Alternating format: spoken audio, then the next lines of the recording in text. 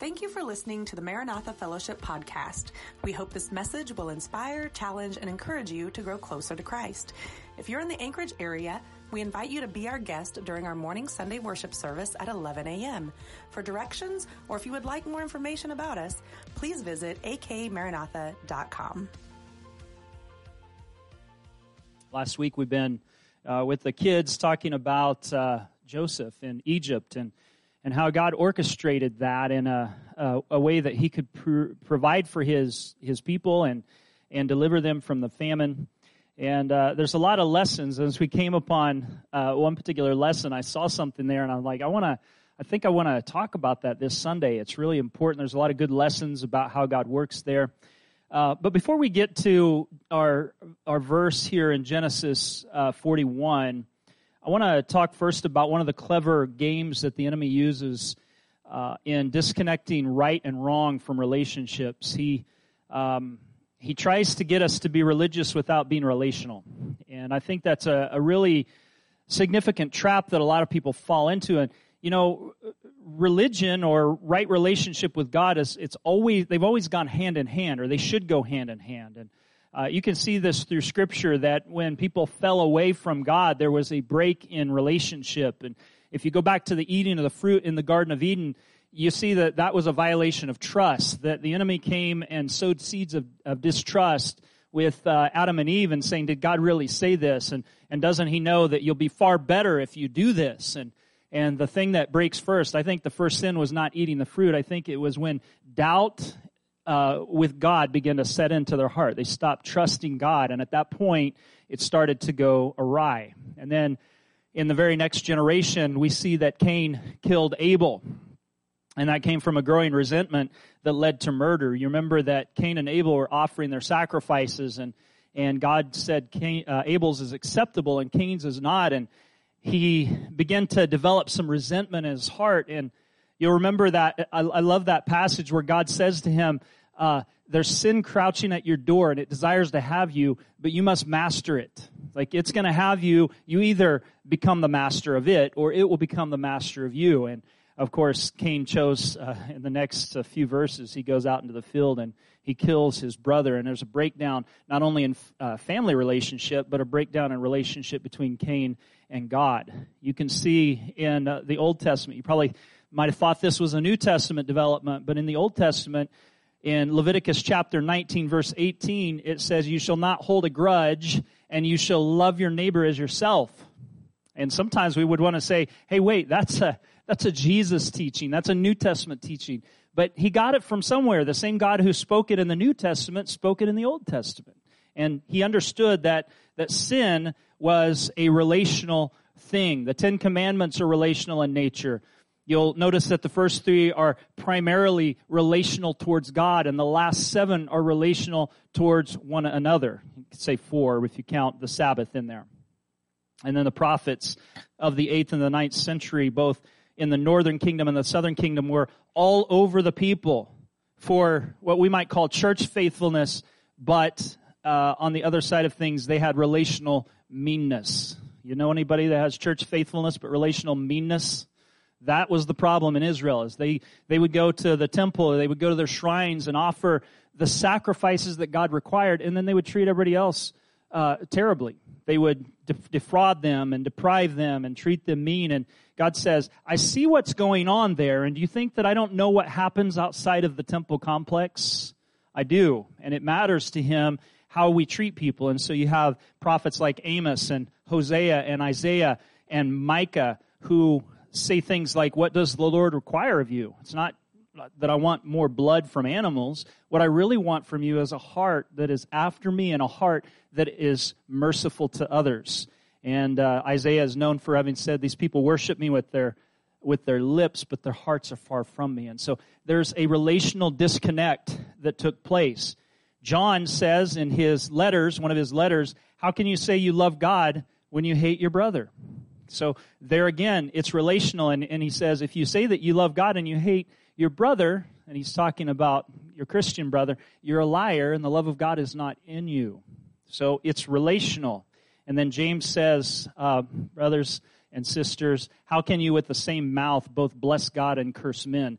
This ought not so to be, for how can from the same spring you get both bitter waters and clean waters? He wants us to understand that it's from the source that these things begin to develop. So having said all that, in 2 Corinthians chapter 2, I'm not asking you to turn there, I just wanted to cover this preliminarily. Paul says to the Corinthian church, they've dealt with the rebellious person within the church who was involved in a kind of sin that needed to be dealt with. And he came back apparently and asked for forgiveness. And so Paul writes this little passage there as he is encouraging the church. He says, anyone you forgive, I also forgive. And what I have forgiven, if there's anything to forgive, I've forgiven in the sight of Christ for your sake. Listen to this. In order that Satan might not outwit us, for we are not unaware of his schemes. You see what he's saying there? He's saying that unforgiveness is a scheme of the enemy. We can feel like we're really good with God, and there be something between us, and that's one of the ways that Satan loves to trip up Christians, is to get us relationally divided, and we think that everything's great with God, but there's something wrong on the home front. We think everything's good vertically, but there's something wrong horizontally, and that matters to God, because the two greatest commandments that encapsulate all of them are love God and what? Love your neighbor as yourself. Love your neighbor as yourself. It's really important. And so every one of us knows that relationships are difficult. If you don't know that, I don't know what kind of world you're living in, maybe a delusion. Relationships can be difficult, even with the people you love, sometimes especially with the people you love. All right? I think I saw some elbows flying in the chairs there between spouses, but especially with the people you love, they can be difficult. And sometimes it's easy to feel spiritual when we're by ourselves. We're reading our Bibles, we're praying. But then when you go around people, we realize that there's some resentments that are built up or unforgiveness that's there, and we need to deal with those kinds of things. So having said all of that, I want to come into the main portion of the message today, which starts with our Genesis 41. I'm going to deal with I plan to deal with two passages, 5 verses total, 3 from the Old Testament, 2 from the New Testament. And we'll start with that Genesis 41. Genesis right there at the beginning of Scripture. And this has to do with acknowledging God's ability. He's able to turn things around. As I said this last week, we were in VBS, and we talked about Joseph. And as I was reading, I came across these verses, and it tells us about Joseph getting married. And he has an Egyptian wife, Asenath. And she's the daughter of the priest of Heliopolis. And she bears him 2 sons. And it tells us something about a shift that takes place in Joseph's life where things have been really hard. And you remember the background of this was that Joseph was hated by his brothers. They hated him. His father showed favoritism, and the brothers resented that. And the hatred just began to grow. Things piled up. It's those daily pinpricks that C.S. Lewis talks about, the difficulties that happen with day-to-day relationships. And if we don't deal with them, they pile up. Have you noticed that? That usually the thing that causes us to explode is not a big thing. It's a little thing piled on top of a lot of other things. And this is the kind of things that were happening in the house. Is you get a coat, you have a dream. Father, you told Dad on us. He sent you to check on us. These things are piling up. And so the brothers hated Joseph. And they found an opportunity. They sold him into slavery. And then we find out that he was enslaved in Potiphar's home. And if you do the math, if you realize that it's about 10 years that he is a slave in Potiphar's house, from 17 until he goes to prison. He spends 3 years there because he's falsely accused by Potiphar's wife of trying to rape her. And he flees, and then she lies about it. And he ends up in prison for 2 to 3 years for a crime he didn't commit. So all of these things kind of pile up. And if you're a person who believes in the sovereignty of God, those kinds of things may be hard to deal with. Like, how does this fit into God's plan? How is God going to use this? How is he going to redeem these things for his good? And sometimes those questions come, and sometimes I would say that they remain unanswered in this life. We don't know. There There are things Scripture calls the hidden things that belong to the Lord. The revealed things belong to us and our children. In other words, what God has said that we need to know, we need to know that, and we need to do it. And then there are some other things that are mysteries. And in those areas, we have to trust that God is still good and He knows what He's doing. Or we're gonna get sidetracked. We're gonna find ourselves detoured away from these things. And so for 13 years, he has time night and day to think about what his brothers have done to him. And in these 13 years, he has the opportunity to grow bitter and to look at this in a negative light and to interpret it with hatred in his heart towards his brothers. And the thing that occurred to me, I talked about this a little bit last week, was how evil and the sovereignty of God seem to work together towards a common goal. I want to be careful about how I say that, because I want you to know that I don't think that God is the author of evil. Okay? That's really important. That I don't think He's the author of evil. There are things that happen in this world because we live in a fallen world. And there are things that people do because they have freedom of will, and God will not interrupt every free act. But He will, as Romans 8:28 says, He will somehow turn that out towards a good if we'll trust Him through it. And so I was thinking about this, and I thought maybe I should talk about it a little more. You know, any evil action, God can turn to a useful means by for accomplishing His will. And I realized last time I talked about this, I needed to say it in a fresh way to avoid misunderstanding. When a person commits a sin, let's use Joseph's brothers, for example. Was it right or wrong for them to throw him into the pit and sell him in slavery? We all say that's wrong. Like you shouldn't do that to your family. Okay, that's an easy one. When a person commits a sin, the act and its consequences enter into a sphere in which now God has His free choice to do with it what He wants. So the free choice has been made on the part of Joseph's brothers. They chose something, okay, something sinful to sell him into slavery. Now that action and its consequences have entered into the open sphere in which God can now act freely according to what's happened to turn it to something good. Does that make sense? And so He does that very thing. It's now in the public domain, and it now becomes open to response by God to do what He does best, which is turn things around. And now He's free to respond while at the same time judging the action as wrong. Okay? He can judge the action as wrong and still use it for a good purpose. Do you agree? Okay? So He judged it as wrong, what they did. Sometimes we get real simplified in this and say, well, you know, if it's meant to be, it will happen. I don't believe that. I don't believe that everything that happens was meant to be. Come on, are you with me? Not everything that happens was meant to be, but there are things that do happen. And you could say God allowed that to happen, or that He chose not to interrupt free will for that to happen. But not everything that happens is by His design. I strongly agree that God allows things, but I'd strongly disagree that everything that He allows, He causes. There's a difference. Okay?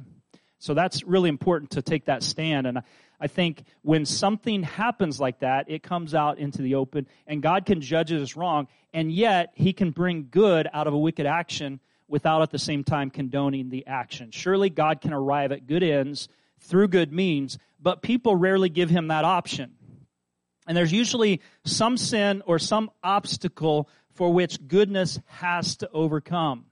This is some kind of a spiritual judo. You know, I've heard, I don't do judo, but I've heard that judo is one of the tactics that's used there is to use the opponent's strength against them. So you use their aggression against you, use their energy to do all kinds of flips and fancy stuff and that I know very little about. But I just thought this is an appropriate picture of how God does it. He lets people have their free will, and He uses that in a way to perform His good. Okay? He doesn't interrupt every action. He uses it a way to fulfill His good. You can see this with Joseph's brothers. They sinned by selling him into slavery. He got lied about, got put in jail. And eventually that brought about circumstances that would lead him to Pharaoh's house. You could look at Judah's sin with his daughter-in-law. I mean, you think that TV is interesting. Read your Bible. There's some interesting stuff in there. Okay, Judah was deceived by his daughter-in-law into producing a child for her. And I can't say that what he did was right. In fact, out of his own mouth, he condemns himself and says, I wasn't righteous in doing this. And yet, God used that child to be the predecessor to the Messiah.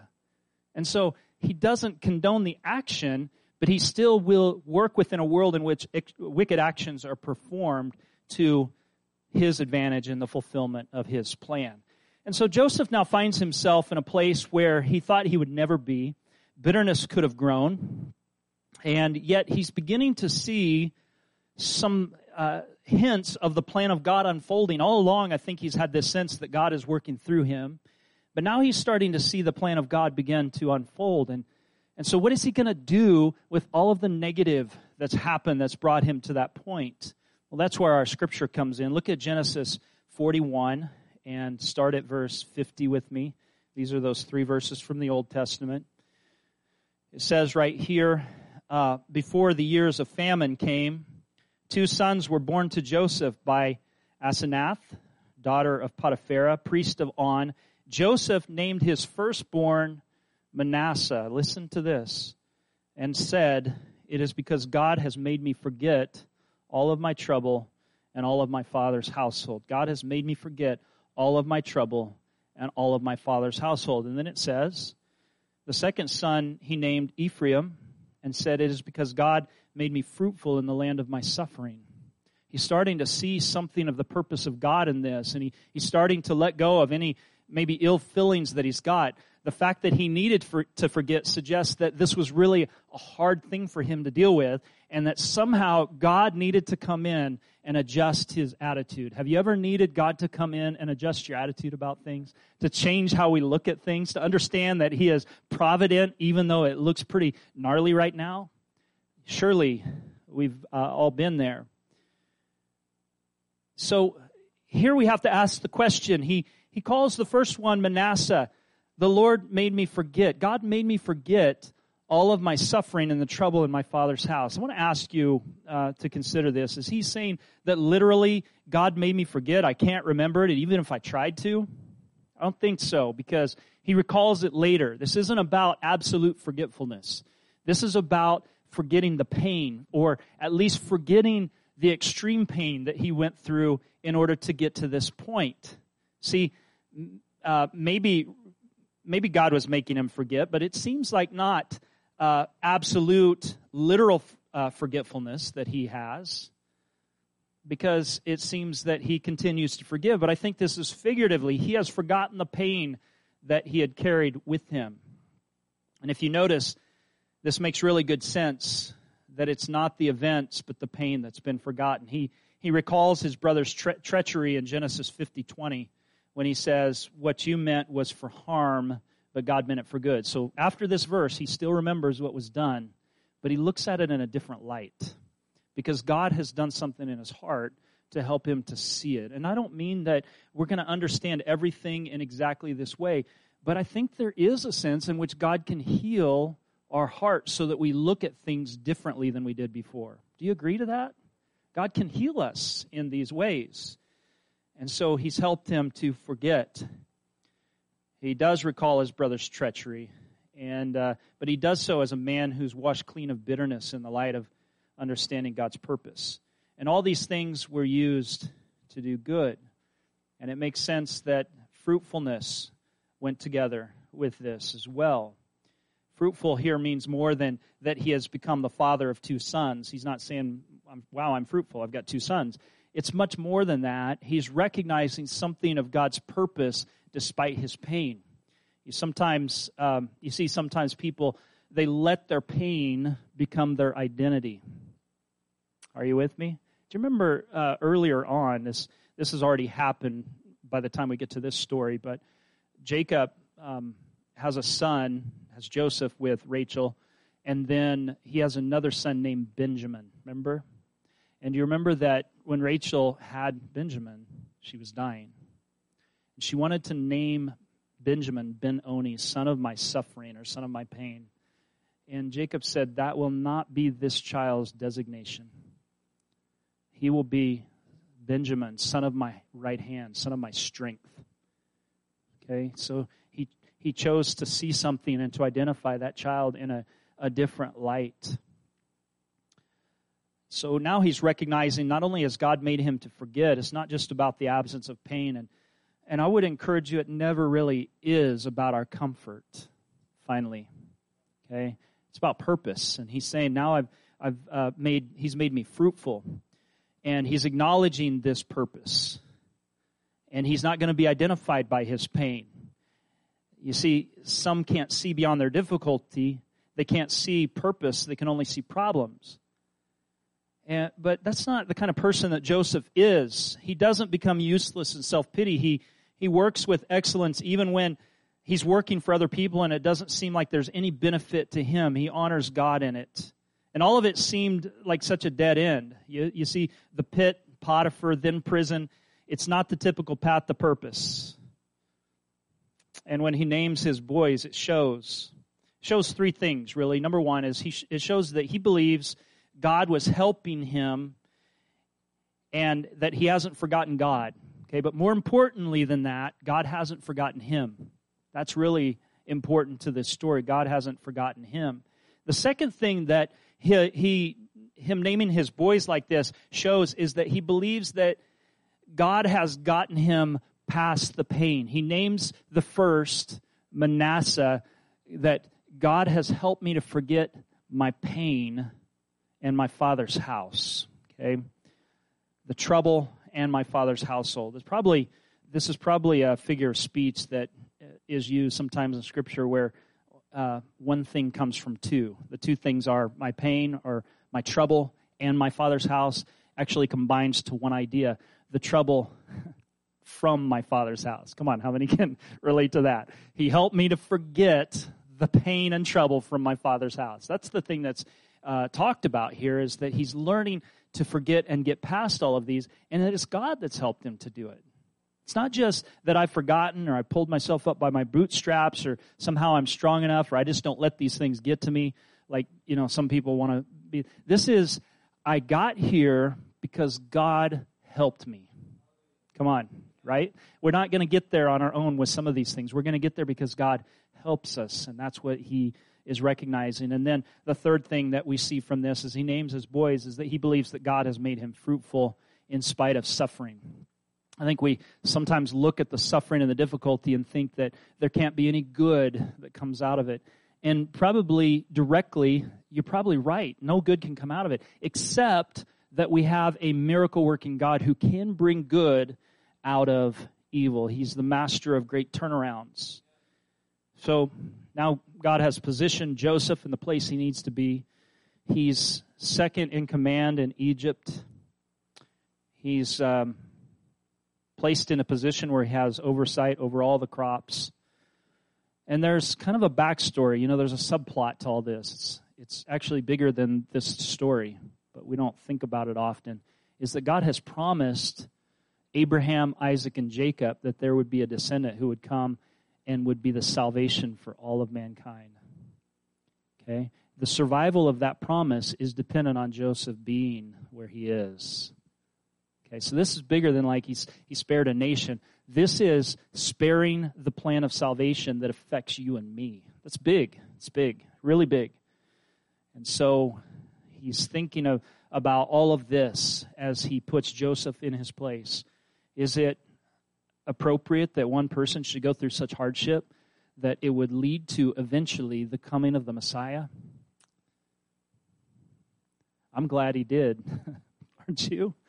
I'm glad he did. So this plan to work, Joseph had to forgive his brothers.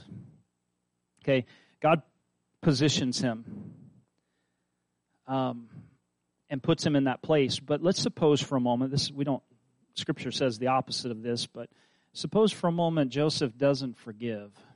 What good is he in that position? His brothers come in, he's going to have them executed, okay, or tortured, or do something worse. I don't know it would be worse than that, but he's going to do something. But God has changed his heart. So for the plan to work, he has to forgive his brothers, because unforgiveness can block usefulness by God.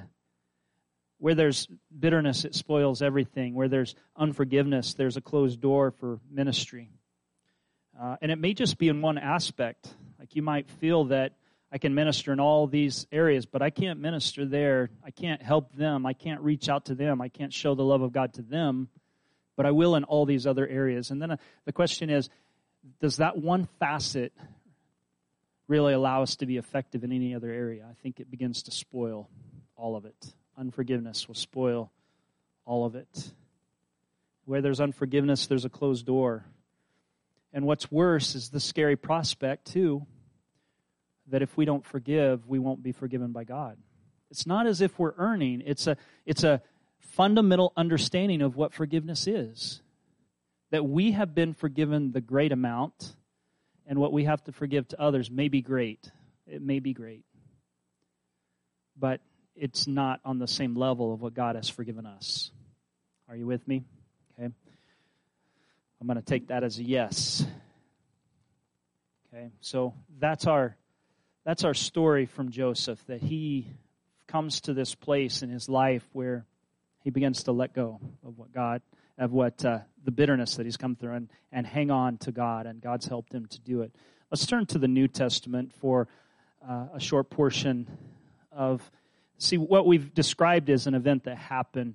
What we want to look at now is the challenge to us from the New Testament. There's a challenge there in the Old Testament. There's a challenge directly to us in the New, in Ephesians chapter 4.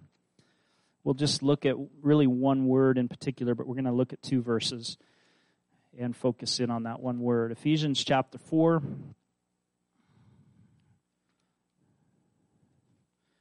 And we'll look at verses 31 and 32.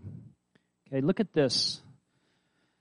Get rid of all bitterness, rage and anger, brawling and slander, along with every form of malice. Be kind and compassionate to each other, forgiving each other, just as in Christ God has forgiven you. Okay, here's the instruction to us. Joseph is placed in a position where he can help. Okay, but in order for that to happen, forgiveness needs to happen. In order for us to be used by God in a way that we can be helpful, forgiveness has to take place.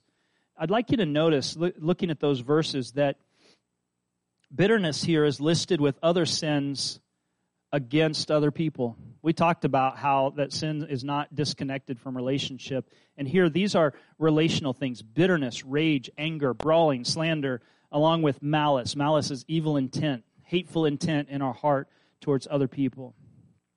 Okay, and so it's listed among those things. The Revised English Bible says, have done with all spite.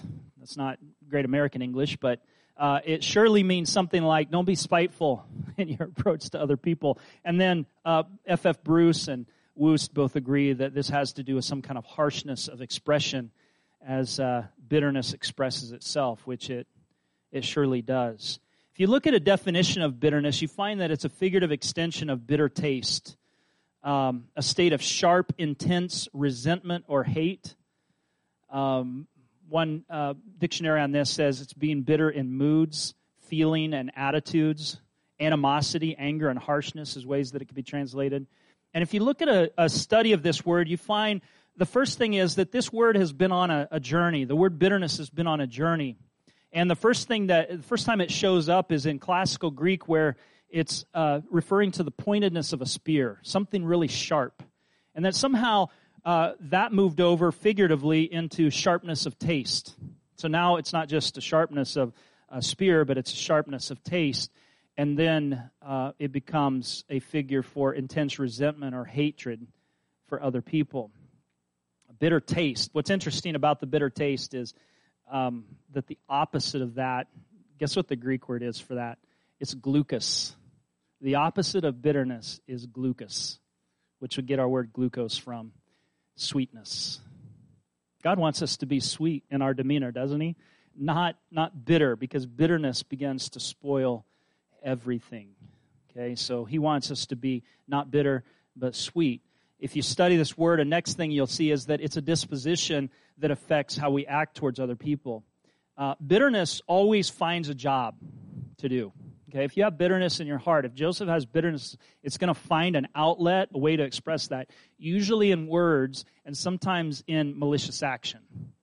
So if you have bitterness in your heart, it finds its way out. Out of the abundance of the heart, mouth speaks, right? If you've got abundant bitterness in our heart, it's going to eventually begin to come out in the way we say things and the way we snap at people and respond to people. They may be like, well, what did I do? Maybe you didn't do anything. Maybe that person has some deep-seated bitterness towards something else. Maybe you've come across people that they just seem to be nasty in their disposition. And you know that probably they've been hurt somewhere. Probably they've been wounded somewhere, and they've held on to anger, and it's built up, and now it's being spewed out upon you. Why? Because somewhere bitterness has begun to build up in their heart and their life. Bitterness finds a job. You can see this in Scripture, and everyone who knows the Bible knows this is the case. Out of the abundance of the heart, the mouth speaks. From the source come the waters, like James talks about. The third thing you'll see if you study this word is that it can be gotten rid of and replaced. Like bitterness is not your locked-in state.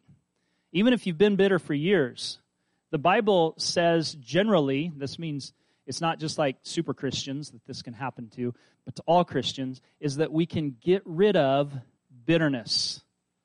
There's a word for this, and the Greek word behind get rid of can also mean to lift up and away. It can go away. Okay? Not by accident, not because we just want it to, but because God's at work. And so when he talks about this, it can be getting rid of. Bitterness, we trade and replace it with compassion or tenderheartedness, the kind of sweetness of disposition that allows us to be kind to others. So the kindness part is the tenderheartedness or the compassion that we just read about in verse 32. Be kind and compassionate to one another. The replacement disposition for bitterness. Bitterness is a disposition. The replacement is compassion or tenderheartedness. We don't have a good translation for this exactly because it means to be moved in the bowels, which means something different in our language, doesn't it?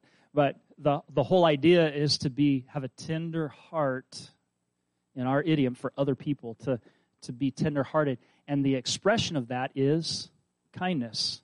If bitterness's expression is some kind of harshness, then tender-hearted expression is kindness. He wants us to be kind towards one another, and it can be gotten rid of, and it seems certain from the fact that this is a command as we think about how God has forgiven us. This is the way that it happens, is be kind and compassionate to one another, forgiving each other just as in Christ God forgave you. So bitterness, I think, is interesting because it describes a single thing. This is a singular word. It describes a single thing, as if you either have it or you don't.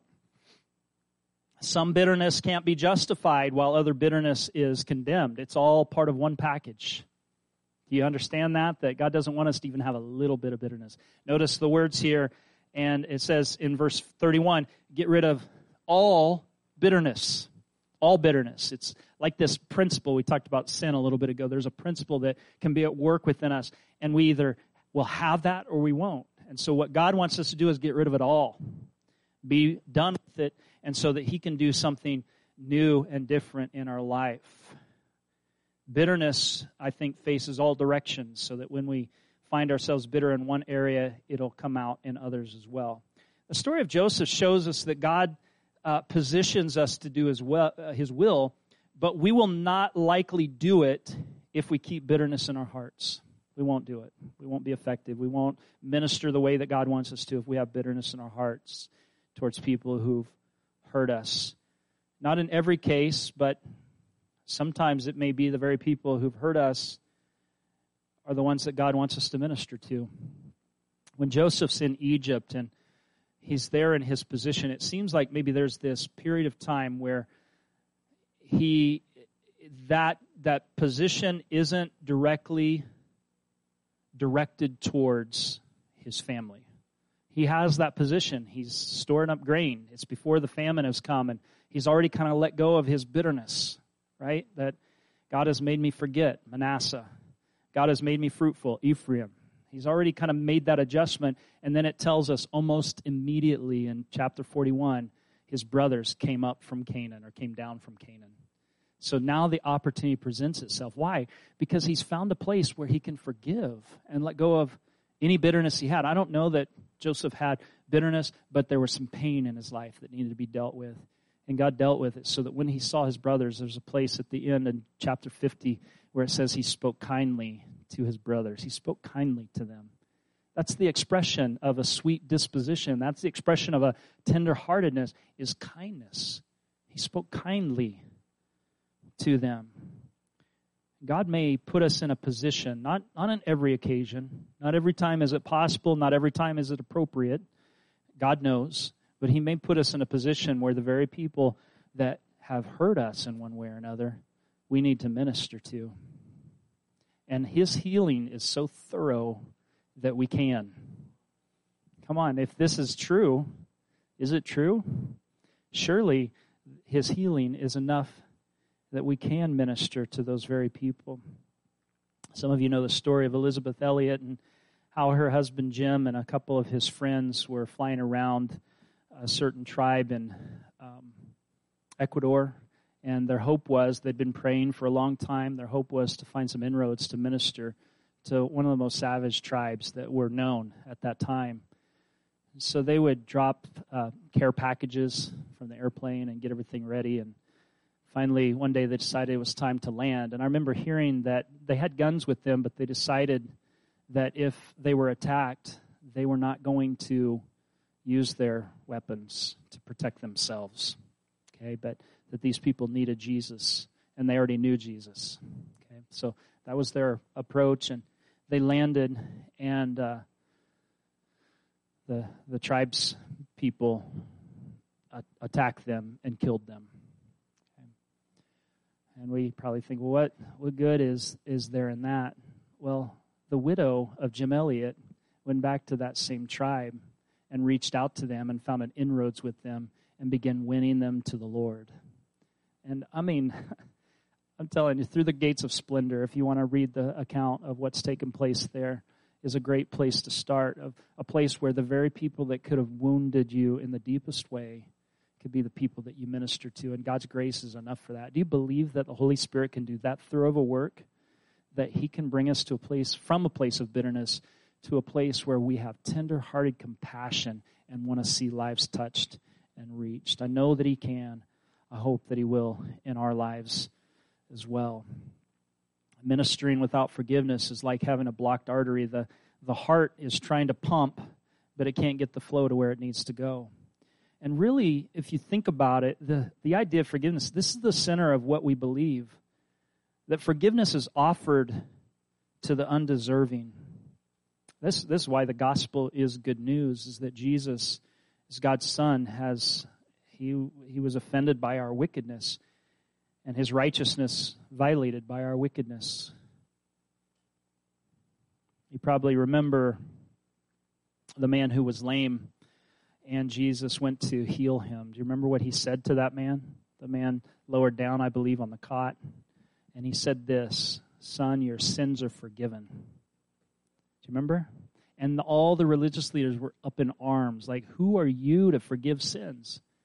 He's the only one there that can forgive sins. He's the only one there that should have to forgive sins in that way, because he's the God who was offended by the sin in the first place.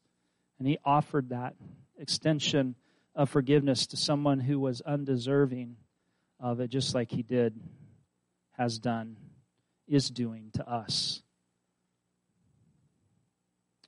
Why does Jesus have the right to forgive sins? Because sin is committed. That's against God, the God who created the world, who's good, and we've spoiled it, sinning against him, and he's forgiven us even though we deserve his wrath.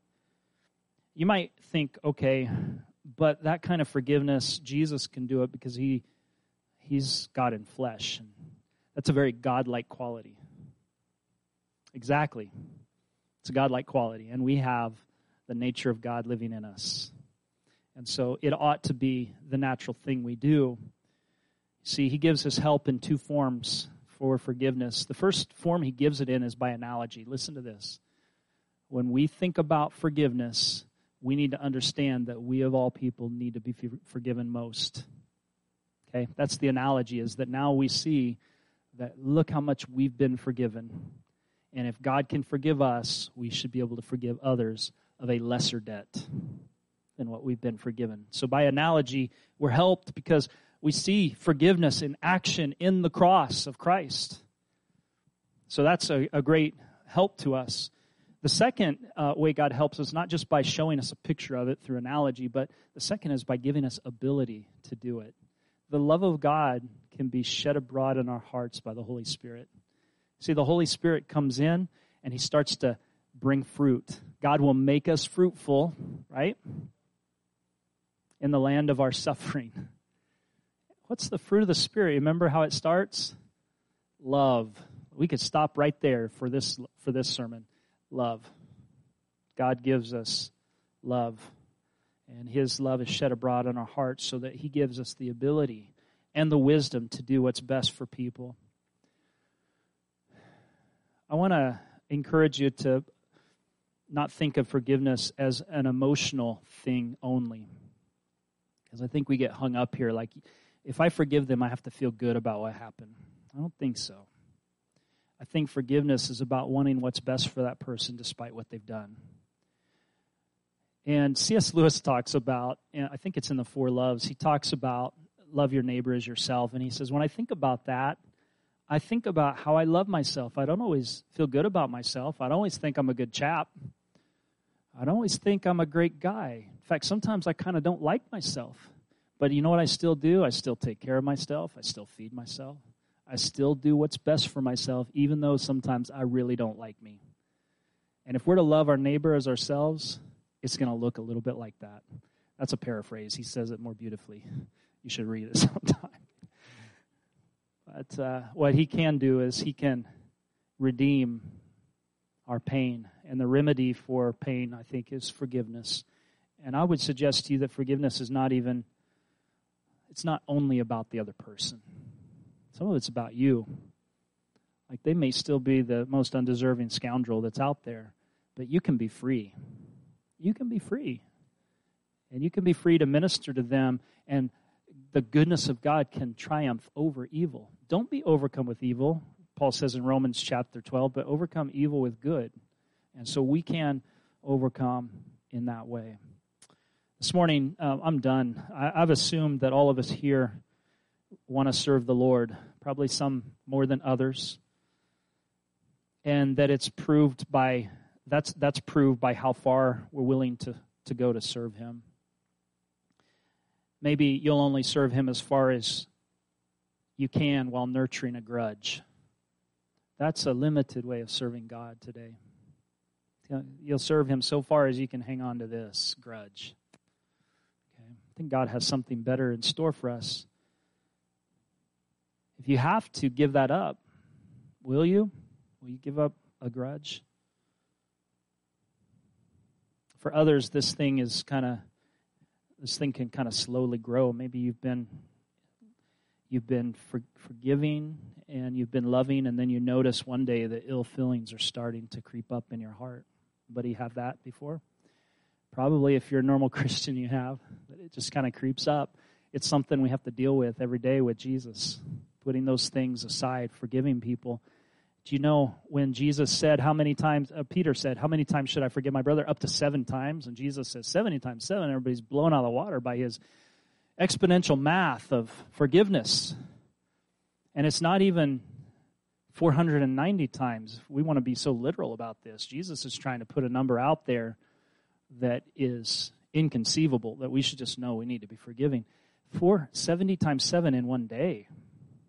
Man, He wants us to forgive, and this needs to be a continual thing in our lives, that we continually forgive, and we're going to continually need to, because when you live together in close proximity, you have the daily pinpricks that we talked about. You're going to get annoyed with people, Christian people, right? Come on, don't feel like you're being unspiritual. This is fair. I think we do get this way, and I think sometimes if we allow ourselves to, we can avoid people. We don't want to be around them. And I wonder if we're starting to miss something in discipleship when that happens. Because part of discipleship is learning how to get along with other people that you're going to be with for eternity. So let's do it now. Because this is God's way of perfecting us to be creatures fit for heaven, and heaven is pure love, isn't it, in him? Won't there be pure love there? Like, there's not going to be any room for hatred there, or resentment, or bitterness. We got to get rid of it now. We need to deal with it. And I know God will clean us up. We die, and we're still in the process of our sanctification. He'll perfect us for the day of Jesus, but he wants to deal with us in these things and help us to learn to let go. And isn't Christian living a kind of dying so that Jesus can live through us? Included in that is dying to our sins, obviously, and our plans and our rights. As Americans, we don't like that so much, dying to our rights. We like to claim our rights, but do you know there's a time when we set our rights aside and we say, let Jesus be glorified. I'm not demanding my right. I'm going to serve. Okay? We have to do that. But it's not only that, but we also need to die to the sins that other people have committed against us. Die to that. Paul says in, I think, Galatians chapter 6, that I am crucified to the world and the world's crucified to me. There's nothing you can do to me that can take me out of that state of being dead to the world and alive to Christ. I think that's not the main point of what he's trying to make, but I think it's there. I think it's part of it, is that when we really die to the world, we, in a way, die to the sins people have committed against us. You can't offend a dead person. So you might feel today like you're holding something back from God, and you might even feel that now the Holy Spirit's backing you into a corner and asking you to give up being offended. Don't be threatened by him. This is faith expressed in trust. Trust him to take it, and there will be freedom to serve him where grudges would otherwise steal our energy and compassion. And I think that's what God is calling us to. Joseph, to be used by God to spare his family, to preserve the promise of salvation to all mankind, went through some things in life that were hard, some things where resentment could have grown. But he found a place where he could say, God has helped me forget. God has helped me be fruitful. And it blesses us because he blessed his brothers. And I think it's a lesson we can learn from it. Let me remind you of something else. Joseph is an Old Testament believer, and he doesn't have the same residence of the Holy Spirit that we have as New Testament believers. So the statement then logically is how much more for us. Okay? Stand with me if you would. Thanks for your gracious attention today. If you haven't heard the message, God's calling us to forgiveness. And today you might just be beginning down that road. These steps are our altar, and at the end of a service, we like to take some time and spend some time with the Lord. You can do that at your seat. You could do that here, but maybe today you realized, as we were talking through the Word, you're realizing that I've got some resentments in my heart, some unforgiveness that I need to deal with. You might be resentful against God. That happens. You might be bitter against him. You know, I don't personally think he would be offended if you told him about it. You know, there's something that happens when you're honest with God, is that it brings it out into a place where it can be healed. Talk to the Lord and tell him, Lord, I've been angry with you about this. I really have been angry with you about this. If I'm wrong, will you show me? If there's some way that I can get around this, will you heal me? And I think God's going to meet us in a special way. I think you'll find new avenues in your life open up for God to use you in amazing ways, for him to flow through you in ways you've never known before. You might find that long plateau that you've been living on begins to give way, and you start to find yourself growing more and more in God because you've gotten rid of an obstacle. Amen. All right, I'm going to invite you to come. If you've never received Christ into your heart today, I would encourage you to say, Lord, be merciful to me, a sinner. His forgiveness is available because of his death and resurrection. If we'll trust in him today, he will forgive us, but he also wants us to be forgiving towards others. So let's extend that same grace that he gives. Amen. Thank you for joining us today. If this ministry has impacted you, we would love to hear about it. You're welcome to message us at akmaranatha.com/contact or message us on Facebook at Maranatha Full Gospel Fellowship. We pray you are blessed by the message and have a wonderful week.